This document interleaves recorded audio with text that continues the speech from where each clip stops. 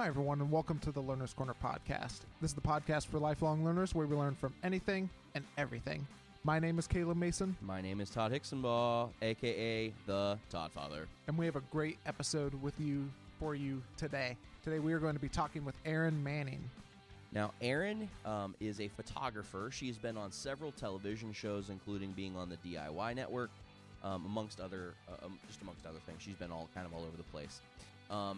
Erin is a professional photographer, so she actually gets to go all over the world. It was actually funny. She is actually at the airing of this episode. She just got done at the beginning of February.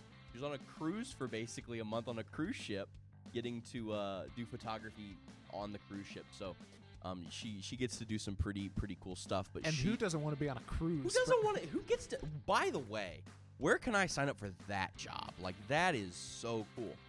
But anyways, I digress. She teaches photography classes. She has been known to contribute in different ways through that. She does video content all the time, being able to teach people and help people.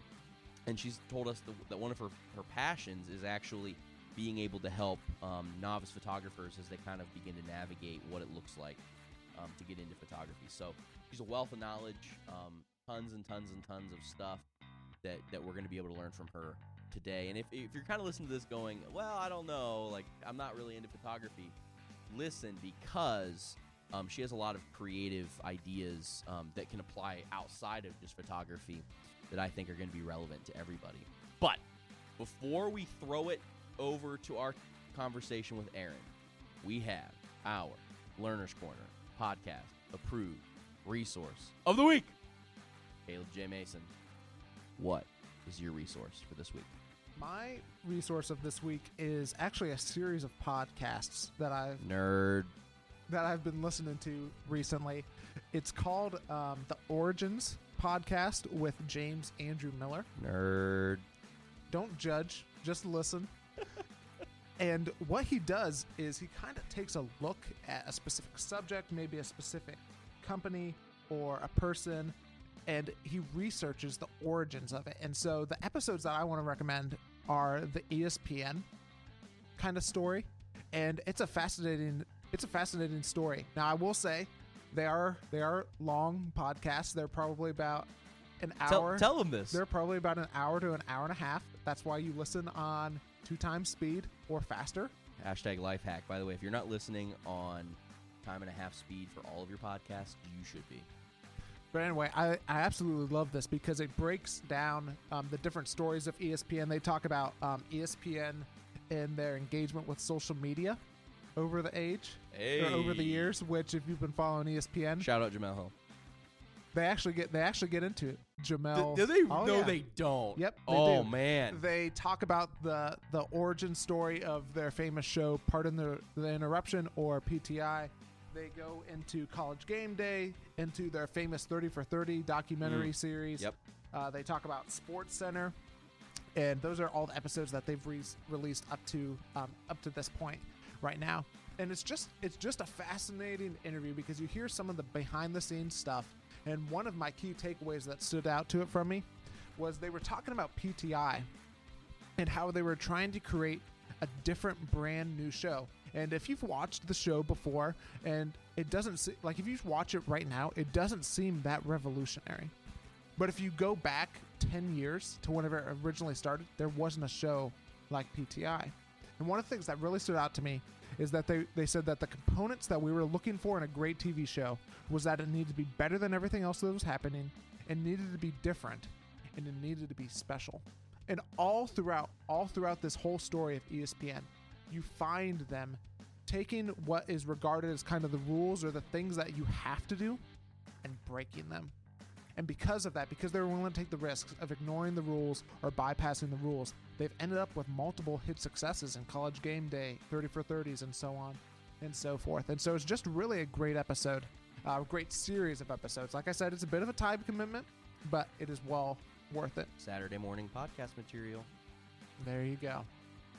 Now, as we mentioned earlier in the episode, we're going to talk with renowned photographer Erin Manning, and we are going to join that conversation right now. Well, hey, Erin, we're so glad to have you today on the Learner's Corner podcast. Hey, it's great to be here, Todd and Caleb. Thank you for having me. Awesome. So, Erin, can you tell us just a little bit about you, whatever you want to talk about, your business, some of the stuff that you do. Just tell us a little bit about you. Well, thanks for asking. I do a lot of things. It's an awkward point where it's like, okay, tell me about you. Tell me a little bit about yourself. Well, I've always been a creative entrepreneur since day one, I think. As soon as I was, could string beads or make anything, that's what I was doing, trying to make things and sell them. And then when I was older, I discovered photography. And I became a professional photographer in, I guess it's about the late 90s, early 2000s. So now I can say I'm a professional photographer, author, and educator. And I started hosting this television show back in 2005. I can't believe it was that long ago, right when digital photography started taking off. It was called The Whole Picture, and it aired on the DIY network and HGTV. And I started teaching people about photography. And when that happened, I realized, wow, there's all these people that really want to know about photography. And it sort of put me on the map visually, so people knew who I was and what I was doing. And I started writing books and producing educational videos for companies like Canon, Adobe, SanDisk, and really realized that I loved to teach. That to me, that was really invigorating and gratifying, and it was just really fun to connect with people on that level. So I shoot a lot of portraits of people, families, things like that, and then I also teach people photography. So it's been a lot of fun. Oh, and I forgot to say, I also have a line of photo lighting products, and that's how it sort of all happened between 2005 and now. So it's been a while. So you just kind of have your hands in pretty much everything, it sounds like, whenever it comes to photography stuff. It's all photo themed, definitely, and a lot of photo education. And I'm known for teaching the photo enthusiast, photo beginner, photo enthusiast, someone that, knows that they want to take pictures, that they are taking photos and just want to get better. They may or may not want to become a professional photographer. What forum do you go through? Do you teach at a university, or is it like online stuff? Well, it started with the television show, sure. And I also teach on a cruise ship 2 or 3 times a year, and that's been going on since about 2004. I have taught, in person when I would travel around. I've got a photo lighting kit that was really popular for quite a while. Then I would travel around to all the camera stores, retail stores like B&H in New York or Sammy's, Creve Coeur in St. Louis, all these different photo retail stores, and give a lot of classes and things like that. I've gone in and taught briefly at like local colleges and things like that, but always kind of like an extension program, something like that. So no, I'm not a professor like my parents, but I have that teaching gene apparently. Apparently, it sounds like it. Though it would be really cool to be able to say you're a professor. Yeah, I don't know if I feel like going through however many more years of school that I watched my parents go through. You know what though? Now with Twitter, right? You could just make that your handle. That's true. The professor of photography. That's true. Listen, yeah, you can make up your own name. Erin, you know what? I think that your people should get with my people, and we could work out, and I could give you like some advice as to how to make yourself cool. I'm just saying. Apparently, I need that. I need that a lot. I'm just kidding. Erin, I want to go back to something you said a couple of minutes ago. Whenever Todd was saying about all the stuff that you do, you made the distinction of you do everything photo themed. So I was just wondering if you could talk a little bit more about that, and like, what do you see the difference between all the normal photography stuff that you do and being like photo themed? Well, all the normal photography stuff. So what do you mean by normal? Please define normal for me. I was just wondering because it seemed you made a distinction between what Todd was saying, and you said that you do everything photo themed, and I was just curious about that. Well, I mean, if it has to do with, say, teaching photography or creating a line of products that are photo themed, writing books about how to take better portrait photos, things like that.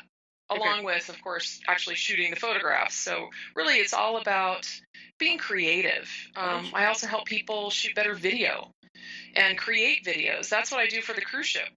So as long as it's creative and imagery oriented, then that's what I'm interested in doing. How much hands-on photography stuff do you do now? I'd say I kind of try to divide my time up. It really just depends on bookings, to be honest. I mean, one month I might have 3 or 4 or 5 photography jobs, and maybe another month, maybe 1 or 2. It just sort of depends. If I'm in town, for one, because oftentimes when I'm teaching on the cruise ship, I'm gone for a month. So I'm out there teaching photography and video. And it really depends. I'd say it's about half and half. Awesome. Really. And, being a creative entrepreneur, doing the work is not your only job. A lot of your job is marketing and creating the marketing and then getting the work. So that's a huge part of being an entrepreneur. Sure. And then, of course, doing the job, whether it's actually shooting or teaching someone. And then sometimes it can be, the other 1/3 of your job is getting paid. Right. Yeah. No, I get that. Yeah. So I just wanted to kind of shift gears a little bit and talk about photography as an art form. Can you talk to us about it as an art form? I think a lot of people, when they think of art, they think of paintings or things like that. Can you talk to us a little bit about photography in your view as being an art form? Yes, I think photography definitely is an art form. I mean, since the inception, it's always been maybe a little controversial, like, oh, wait, photography is an art, it's not a painting. Well, really, to each their own. I mean, some artists execute their vision with a camera and some with words. Maybe they're a writer or they're a painter. So I think it's really, to each their own with what they choose to do to express themselves. As far as interpreting that as art, that's very subjective. I really think as long as you're using, if you have a good idea about something, and obviously you're taking a photograph, you want to make that idea very strong in your photograph, so to show people really what they're looking at and have them really understand it. And it may be what you intend, or it might be totally different what the viewer interprets. Of course, that's what art's all about. But the idea needs to be really strong, and you can make that idea happen by using and understanding light and composition and just being observant about what goes on in your world.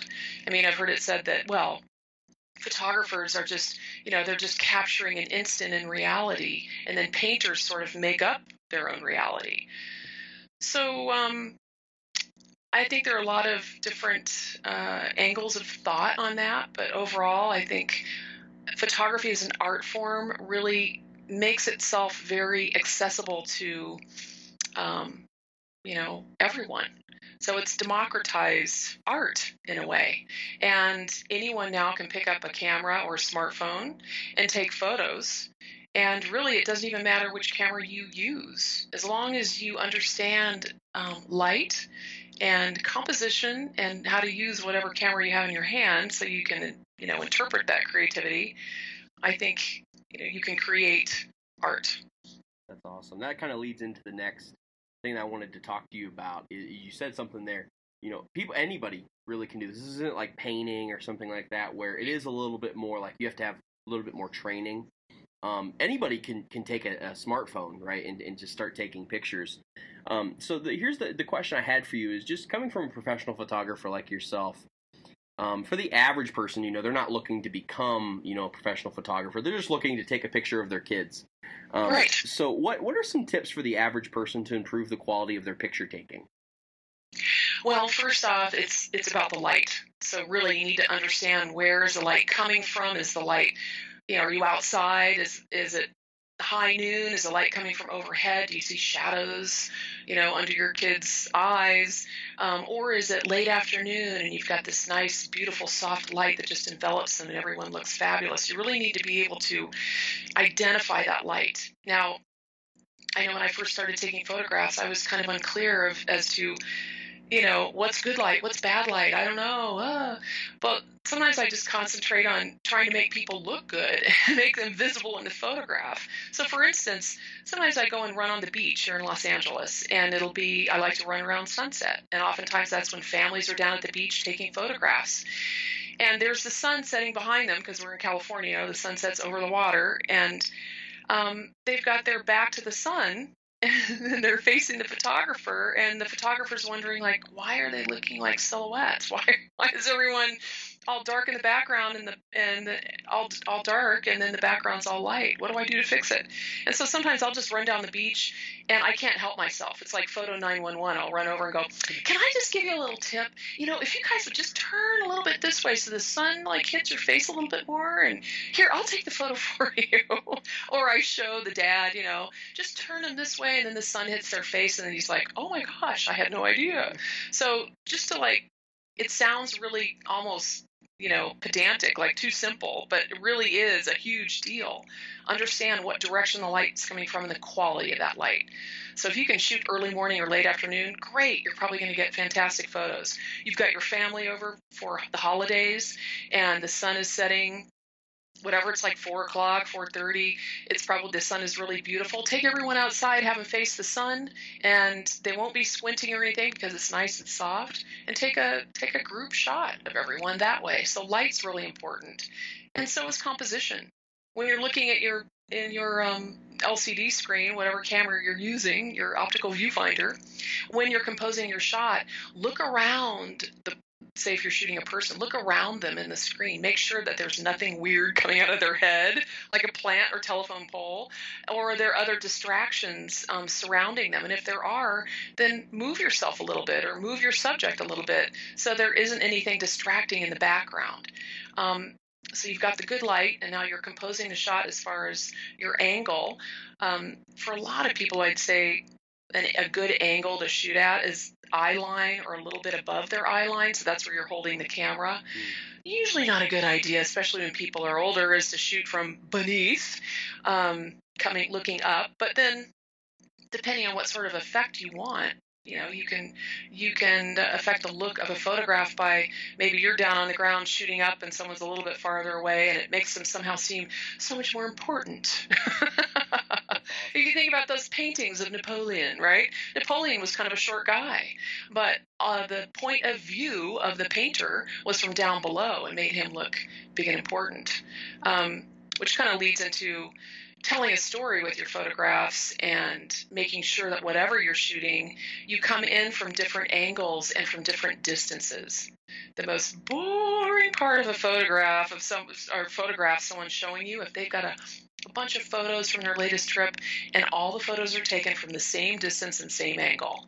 So mix it up, make it interesting, tell a story with your photographs. I love that.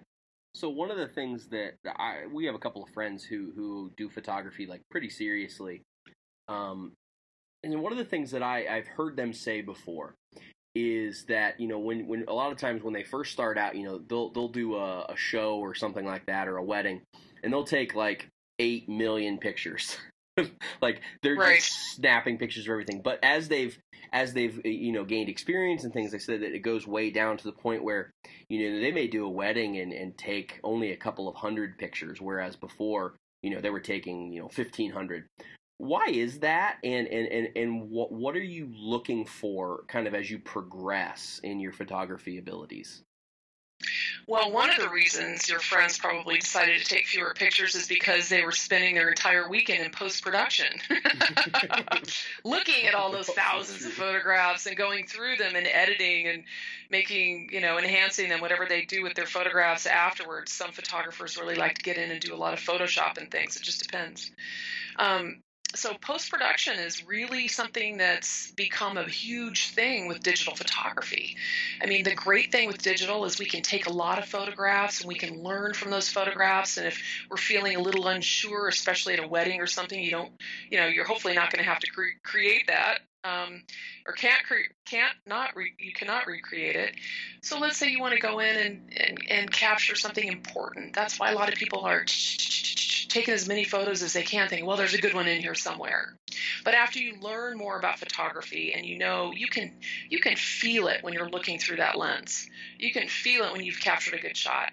And you know more about lighting, making sure if you're shooting with artificial light, are my lights set up right? Is it the right exposure? So you've got this experience as you move through it. So I think that's one of the reasons a lot of people take a lot of photographs. But, also taking a lot of photographs, sometimes you capture one of those unusual moments that you might not have set up or might not have happened otherwise unless you were just taking a lot of photos. So I don't know. I don't know that taking a lot less photos is always the answer, but I think through taking a lot of photos, you learn a lot. And you also make sure that you don't spend your entire weekend or week in post-production. Erin, just as we were, looking on your website and preparing for this interview, I noticed kind of an article and it had about, photography apps. And that's one of the things that I wanted to ask you about is just kind of what would be some good apps whenever it comes to a couple of different categories. And so the first one I wanted to ask you about is, do you have any good apps for like stock photos? Or websites. It could be websites too. I use a lot. Sometimes when I'm preparing a presentation, I need to make a point and I don't have a photo that fits that particular point. I will go use Shutterstock. I just happen to like that particular site. I find a lot on it. Getty Images, of course, they're like the huge stock site. In fact, I used to work for Getty Images many moons ago in business development, helping photographers put together shoots and going and spreading the word about this new thing called the internet. So you can tell that was a while ago when I did that. But I think those two sites, you can find a lot of imagery.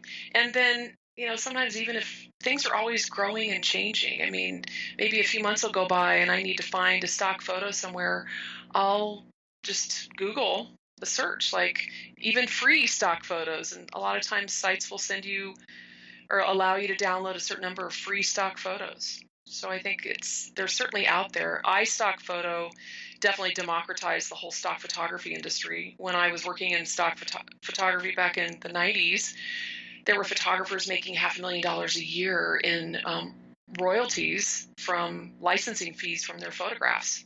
That's definitely changed. If you go to iStock Photo, you can license a photo of a certain size for $1.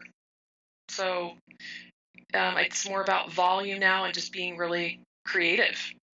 It's really interesting to see how photography has evolved since digital and since so many more people are in it that have unusual points of view.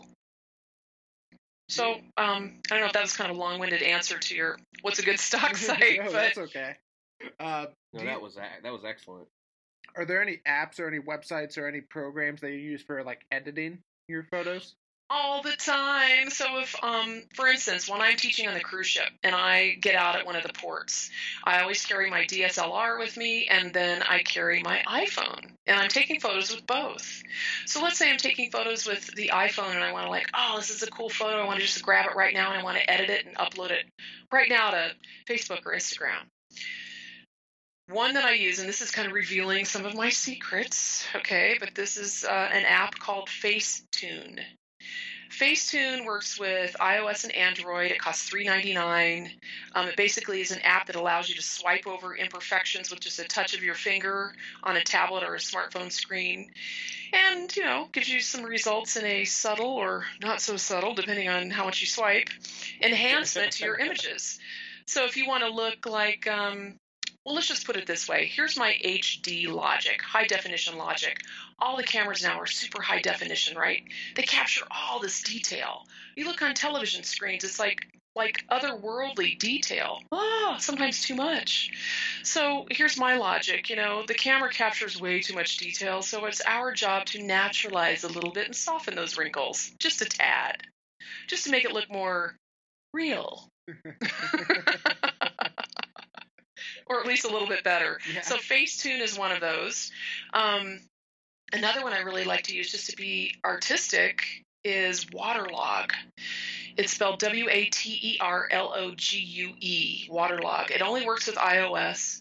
It's $2.99, and it's an app that immediately converts your images into this beautiful watercolor right before your very eyes. It's really amazing. And sometimes I do that if I've captured a photo, I think, oh, let me just see what it'll look like in waterlog. And I put it through there. I just posted one on Facebook yesterday of, 2 days ago, of a picture I took of the fires here in LA. I was at the beach, and what happens in Los Angeles in the fall and winter is we get these Santa Ana winds that blow out from the desert over the water, and it basically blows all the schmutz out over the water, but it creates great sunsets. So I took this really cool sunset shot, and I just fixed it up a little bit in waterlog, and it looked even better, and posted it on Facebook.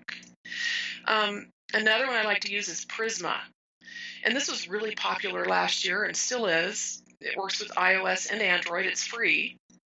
And it's basically an app with all these filters that transform your images into artwork using the styles of famous artists like Picasso or Mondrian, something like that, but lots of choices.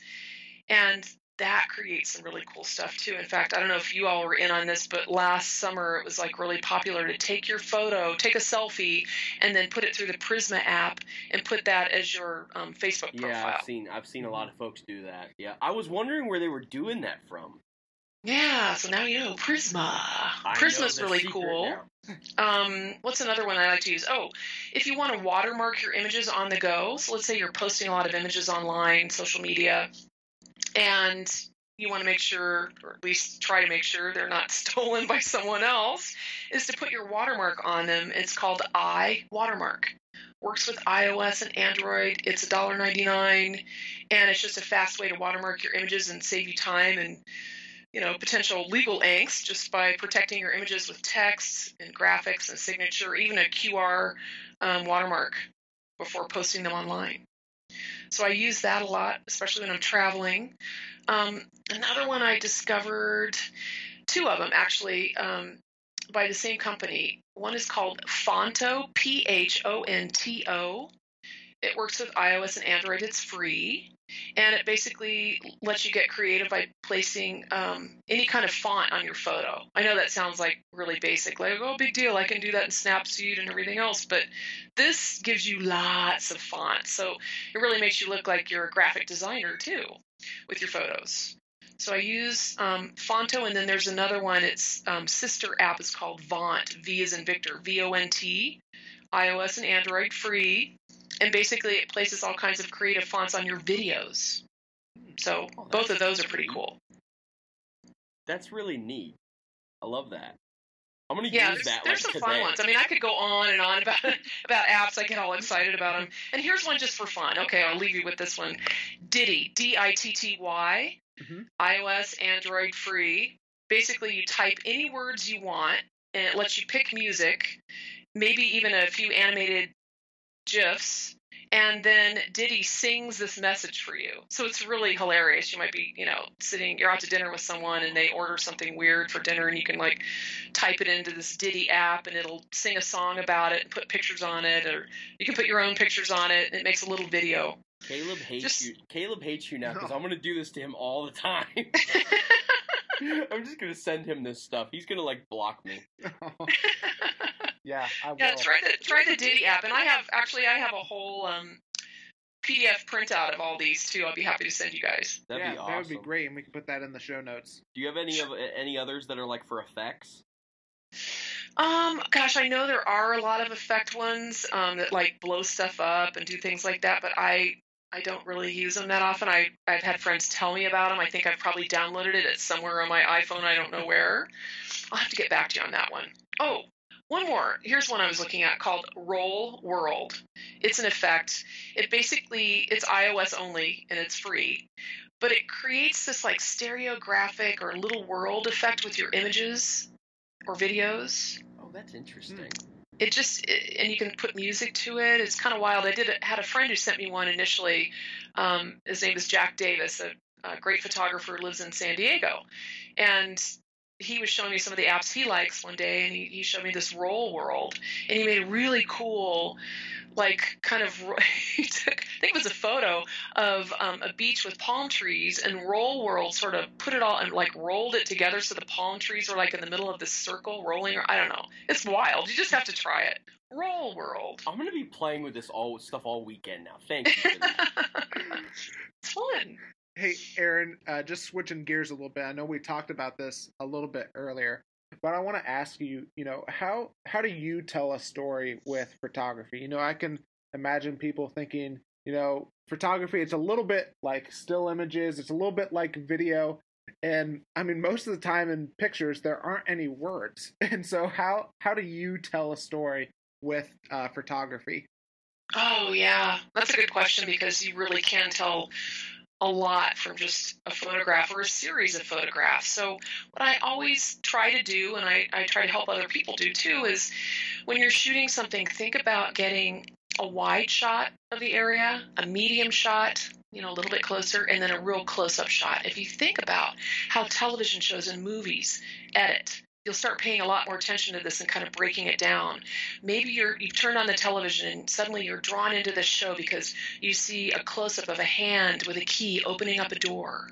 And then you see a medium shot of like the look on someone's face when the door opens. And then a wide shot of where the whole thing is happening. And then maybe another medium shot and another close-up shot. And you put all these together, it starts to tell a story where you don't need words. You can guide people through your vision just by taking a wide shot, a medium shot, and a close-up shot and putting them together. I remember, whether it's still photos or video, I remember going to portfolio classes years ago when I was trying to be better and get more work in the commercial photography world. And I would go to these seminars on the weekends and try to get information from creative directors that were basically paid to be there and trying to help people with their portfolios. And I'll never forget this one art director telling me, you can draw people into your portfolio if you tell a story with your images on 2 pages that are opened up. He said have one page be a photograph of like a wide shot of the area, and then the other page facing it, a close-up of something else in that wide shot. So it tells that story just with those 2 photographs. And if you think about how we see, what do our eyes focus on when we go somewhere? Let's say you walk into a fruit market, and the first thing you do is maybe, something catches your eye at one of the stands, and you look at it, and then you step back and look at the whole place, and then maybe you look at the face of the person behind the fruit stand. So think of that when you're starting to shoot and capture all those different angles, distances, and looks. So think about, people and the places and the things that are all there. And then, of course, every good story has a beginning, a middle, and an end. Now, you may be capturing that way, or you may put it together that way later. So just think about that as you're presenting your imagery, whether it's still or video, scrapbook, in a video, or just in a portfolio online, whatever it is you're doing. Some people also like to take portfolio shots where maybe it's about color and how the pictures relate to each other with color, and the objects may not relate at all. Maybe it's a horse of a certain color in one photograph, and then another photo next to it that's of something completely different but is reminiscent of the shape of the horse or the color of the horse or something like that. So to break it down, think about, you really have to kind of break down, how do we see things? How do we interpret things? That's interesting. So, Erin, here's the question I have for you. How do you get better at this? You've been doing this for a while. What are some things that you've done to improve your craft, just in general? It could be telling stories. It could be just technical pieces. It could be equipment stuff. But what have you done to improve your craft?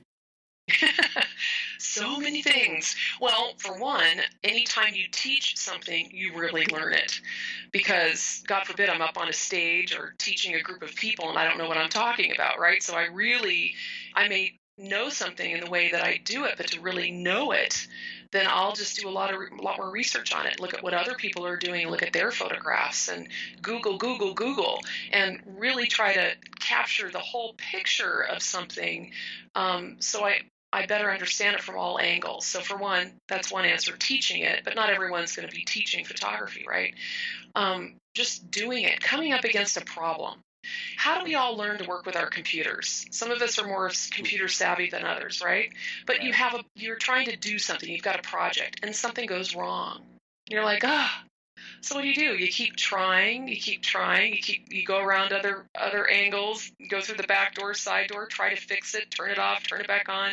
And doing all these things, it's exasperating, but you're learning, and you're learning what the right thing is, and you learn all the little different things along the way about your camera, about shooting pictures of people. A lot of it's just, shoot as much as you can, shoot pictures of your family, shoot pictures of your friends, understand how they look better when you're taking photos of them. Really look at the photos later and have them look at the photos, and everyone kind of get a better idea of, what's going on, what's happening with this photograph, what looks good, what doesn't look good, and go back and shoot it again. So a lot of trial and error.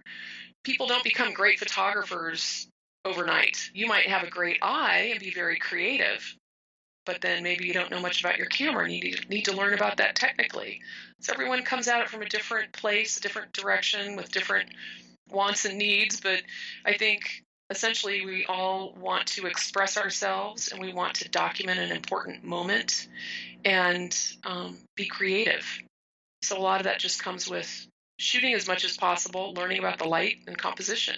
And of course, if you're shooting people, learning about people, and engaging them in front of your camera.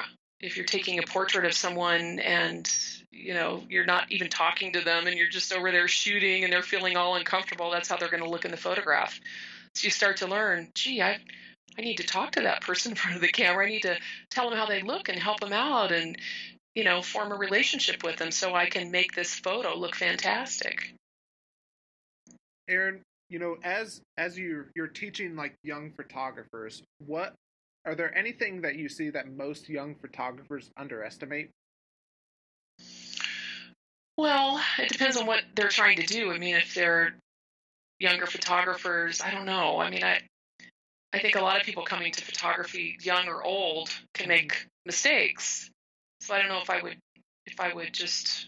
Well, I mean, like anyone who's just getting into photography, are there any mistakes or anything that they underestimate that you see as maybe a common theme? Yes, get out of the automatic mode and really experiment with all different types of exposure. Really play around with that, play around with depth of field and understanding the settings on your camera, because a lot of people come to this thinking, I've got this great idea, I want to shoot this and do this, and they may all be great ideas and creative and fabulous. But if you don't understand the technical aspects of the equipment you're working with, your creativity is going to suffer in the outcome. So really understanding whatever camera it is that you're using, the technical aspects of it, and how to get creative with that tool. So get out of automatic. A lot of people, maybe they'll purchase an expensive camera and lens thinking, now I'm going to be a better photographer. Well, your photos might look a little bit better. Maybe you're using a better lens or something, but if you don't understand light and composition and camera angle and all that, then it really doesn't matter what camera you're using. You need to really understand the tool. Sure. Who are some people that you kind of follow or watch that you learn from, who are like photographers? It's all over the map. Andre Cortege is a photographer from many moons ago that shot a lot of black and white. I look at his photographs and just, see the people in them and the strange angles maybe he's shooting, or just his kind of offbeat style. I like that. For right now, I don't have any one person that I like to follow online, so I can't really name any names, but I do go onto my Instagram account a lot, and I follow a lot of people, and they follow me, and I try to go on and see what everyone's doing. I mean, I just came off the cruise ship a couple weeks ago, and I was all over Europe and the Middle East, and there was another photographer on board. They have a photo concession on board too that takes the photographs of everyone and then sells them, and they'll introduce a what they call the master photographer to come on board and do photo sessions with people. It's a completely different division than me. I'm in the teaching division when I'm on board. But there's a guy named John Paris that's a friend of mine, and he's from Scotland. And he takes just some amazing photographs of people and places. So I do follow him a lot, and I look at his photographs. So I guess actually I do have a person to name, John Paris. He takes some really killer shots, and what I love about what he does in port is he'll bring his big DSLR and he'll have a wide-angle lens, and he'll take pictures of people kind of in a stealth-like manner, because sometimes you have to be careful about the photos that you're taking of people, and when people are aware of a photo being captured, they might act differently in the photograph. So he'll take a lot of stealth shots, but get some great street photography is what I call it, just like reactions and looks on people's faces and moments that you might see in your mind's eye, or you might see in a glimpse, but you weren't prepared to capture. He captures all those. So that's something I really enjoy. What's your mindset on a photo shoot? Like, what are you looking for? Like, what for you personally? Well, when I shoot, I like things to be candid and sort of spontaneous and real moments. So setting that up on a set, large or small, you have to contain it. So I guess I call it contained spontaneity.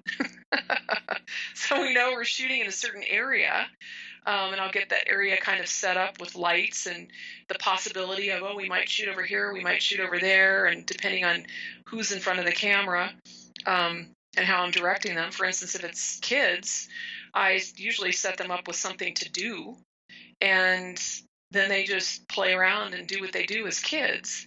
And then I, go around and capture photographs of them in a kind of a candid manner. Because as anyone that's shot children knows, you put a child in front of a camera and say, okay, we're going to take pictures. They either give you that fake cheese, I'm just going to stand here really still and say cheese until you're done, and then I'm going to go play. Well, right. What you want to capture is when they go play, not when they say cheese. Right. Sometimes it's the moments between the moments. So just contain spontaneity, meaning I've set up a particular set, or I'm in a certain area where I know I'm going to be shooting, and I just kind of prepare for the unexpected. Sure. So whenever you're like on the cruise ship and you're teaching and you're doing different stuff like that, how do you teach something like photography that does require creativity and skill? Like, I could teach a person how to drive, and it requires skill, but I think it's different than teaching something like like photography that requires like a creative eye or the ability to see things in a different way. How do you teach something like that? Like, is there any particular way of doing it, or talk to us a little bit about that. Yeah, you make a good point, because I've often said it's easier to teach people the technical aspect of photography than it is the creative aspect of photography.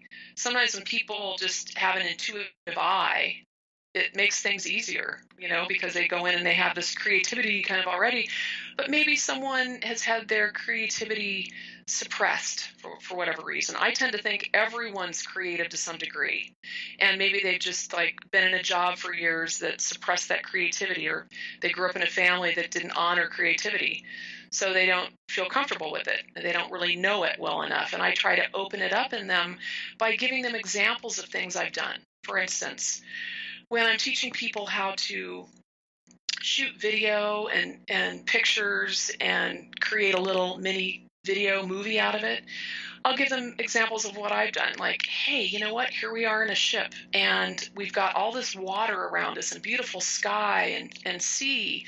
And you'll notice, now that you all know how to identify the quality of light and direction of light when you go outside, that the sky and the sea look different at all times of day. So take photos and videos of that, and think about placing the horizon line in the upper third or the lower third of the image, and capture some video of that, and we're going to put that into your videos that you create, because it'll make a great introduction to your video. We've got all this sort of solid sky or interesting ocean or whatever it is, and we can put text over it and introduce your video. So I give them some kind of conceptual ideas, but also very specific practical ideas, and that starts to kind of makes sense to them. Like, oh, I have a practical 1, 2, 3 I can do. So they start doing it, and then that opens up the creativity within them. Because you can't tell a kid to smile in front of the camera, you can't tell someone to just be creative, right? What does that mean? What does that look like? How do I interpret creativity? How am I going to be creative? But if you have someone like me telling them, here's what I do, and let me show you a way to just step by step create this, then they'll sort of take it from there. I've seen some people really open up in some of these classes just by having, a little kickstart and then making it okay for them to be creative. Another thing, when I was becoming a photographer, I took classes everywhere I possibly could. And I learned that some teachers are better than others. And sometimes if you're in an environment where, let's say, a photography instructor is being very condescending, or, hey, if you're only as good as me, or not really giving people the support and the sort of friendly atmosphere that they need to open up, that people tend to shut down. So my goal is to make it as comfortable as possible, as accepting as possible, and allow people to be themselves and create something within that kind of structured space. And be safe. It's a safe place to be. So I try to make it fun and friendly, and then people open up and all kinds of great things happen.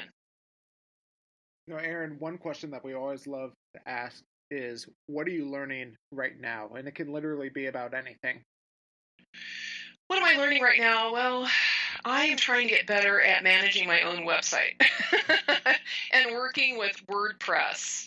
I can do, I do some things on my website where I will change up, the homepage and the slider and add things in there. But I really want to know more and really delve deep. And so how do I do that? I go on lynda.com. I'm an instructor with lynda.com too. So I teach I have taught some online classes for them, and I then go in and take online classes from everyone else. And they're at all different levels. So even before I go teach something, I might refresh in my mind, go on to lynda.com and, just sign up for one of the online classes and learn from there. So that's what I'm doing right now with my WordPress. So I'm trying to learn that and get better at it. Erin, if people want to continue to learn from you, or if they want to see some of your photography, how can they do that? Well, go to my website. The website I'm now trying to work on is erinmanning.com. So I have a lot of info in there about, there are all kinds of things you can learn, watch a video, read an article, find out more, see where I'm traveling next. I'm actually headed to South Africa in January to teach. So I'm just trying to kind of make my website a portal, a place people can go to, and then everything sort of emanates from there. Well, thanks so much for joining us today on the podcast, Erin.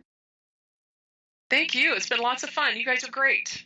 Okay, so Todd, other than finding ways to take better Instagram photos, what's some of your takeaways from our conversation with Erin? I was really kind of thinking about Instagram photos a lot now. I'm just kidding. So one of the things that I took away, and I think this is what applies not just to photography, but to everything really. Any business, church, world, whatever it is, I think this applies. Is we need to be able to get in the weeds of what apps and things have been created that are even third party that we might not know about, or what we do. That somebody's already come up with the idea, somebody already has the technology or whatever it is needed to be able to do this, and it just makes our life easier. So we really need to do the work of digging in the weeds and finding the apps or the technology or the software to be able to help make our lives easier. I'm thinking of things as simple as things like the Simple Mind. We talked about that before. App, just a mind mapping thing. All those stuff. We need to get in the weeds, figure out for our job what types of technology and tools are actually out there that can maybe help us solve the problem that we're through. I think that she did a great job of explaining apps, what they're for, and then also technology and how it can be used to enhance photography. But I think that we can apply that directly to business, church, all those types of things. Yeah, and who doesn't love a good app that can help them? Right. Duh. Now, if you enjoyed this episode, one of the best ways that you can show us what you learned about is by leaving us a rating and writing a review of our podcast on Apple Podcasts or whatever podcast player you use. Or you can just hit us up on social media, on Instagram. You know, we're posting quotes throughout the week of kind of things that we learned about. Or on Twitter, let us know some of the stuff that you learned about as well. Now, the best way to make sure that you don't miss any of these conversations is by subscribing to this podcast on whatever podcast player you use. You know, Todd and I, we use Overcast. You might use TuneIn or Apple Podcasts, Stitcher, Google Play, whatever it is. Doesn't matter. Whatever it is. Just subscribe. It's the best way to make sure you don't miss any of our upcoming episodes over the next several weeks. And we have some great episodes coming up over the next several weeks. Booyah. Do people say booyah anymore? You just did. I just did. I don't, though. Thanks so much for listening to this podcast today. Like I said earlier, let us know what you're learning, or let us know some of the things that you would love to learn about, because we're always looking to learn, and we love to learn. And we'd love to hear some of your ideas as well. My name is Caleb Mason. My name is Todd Hicksonbaugh. And until next time, keep learning and keep growing. Deuces, y'all.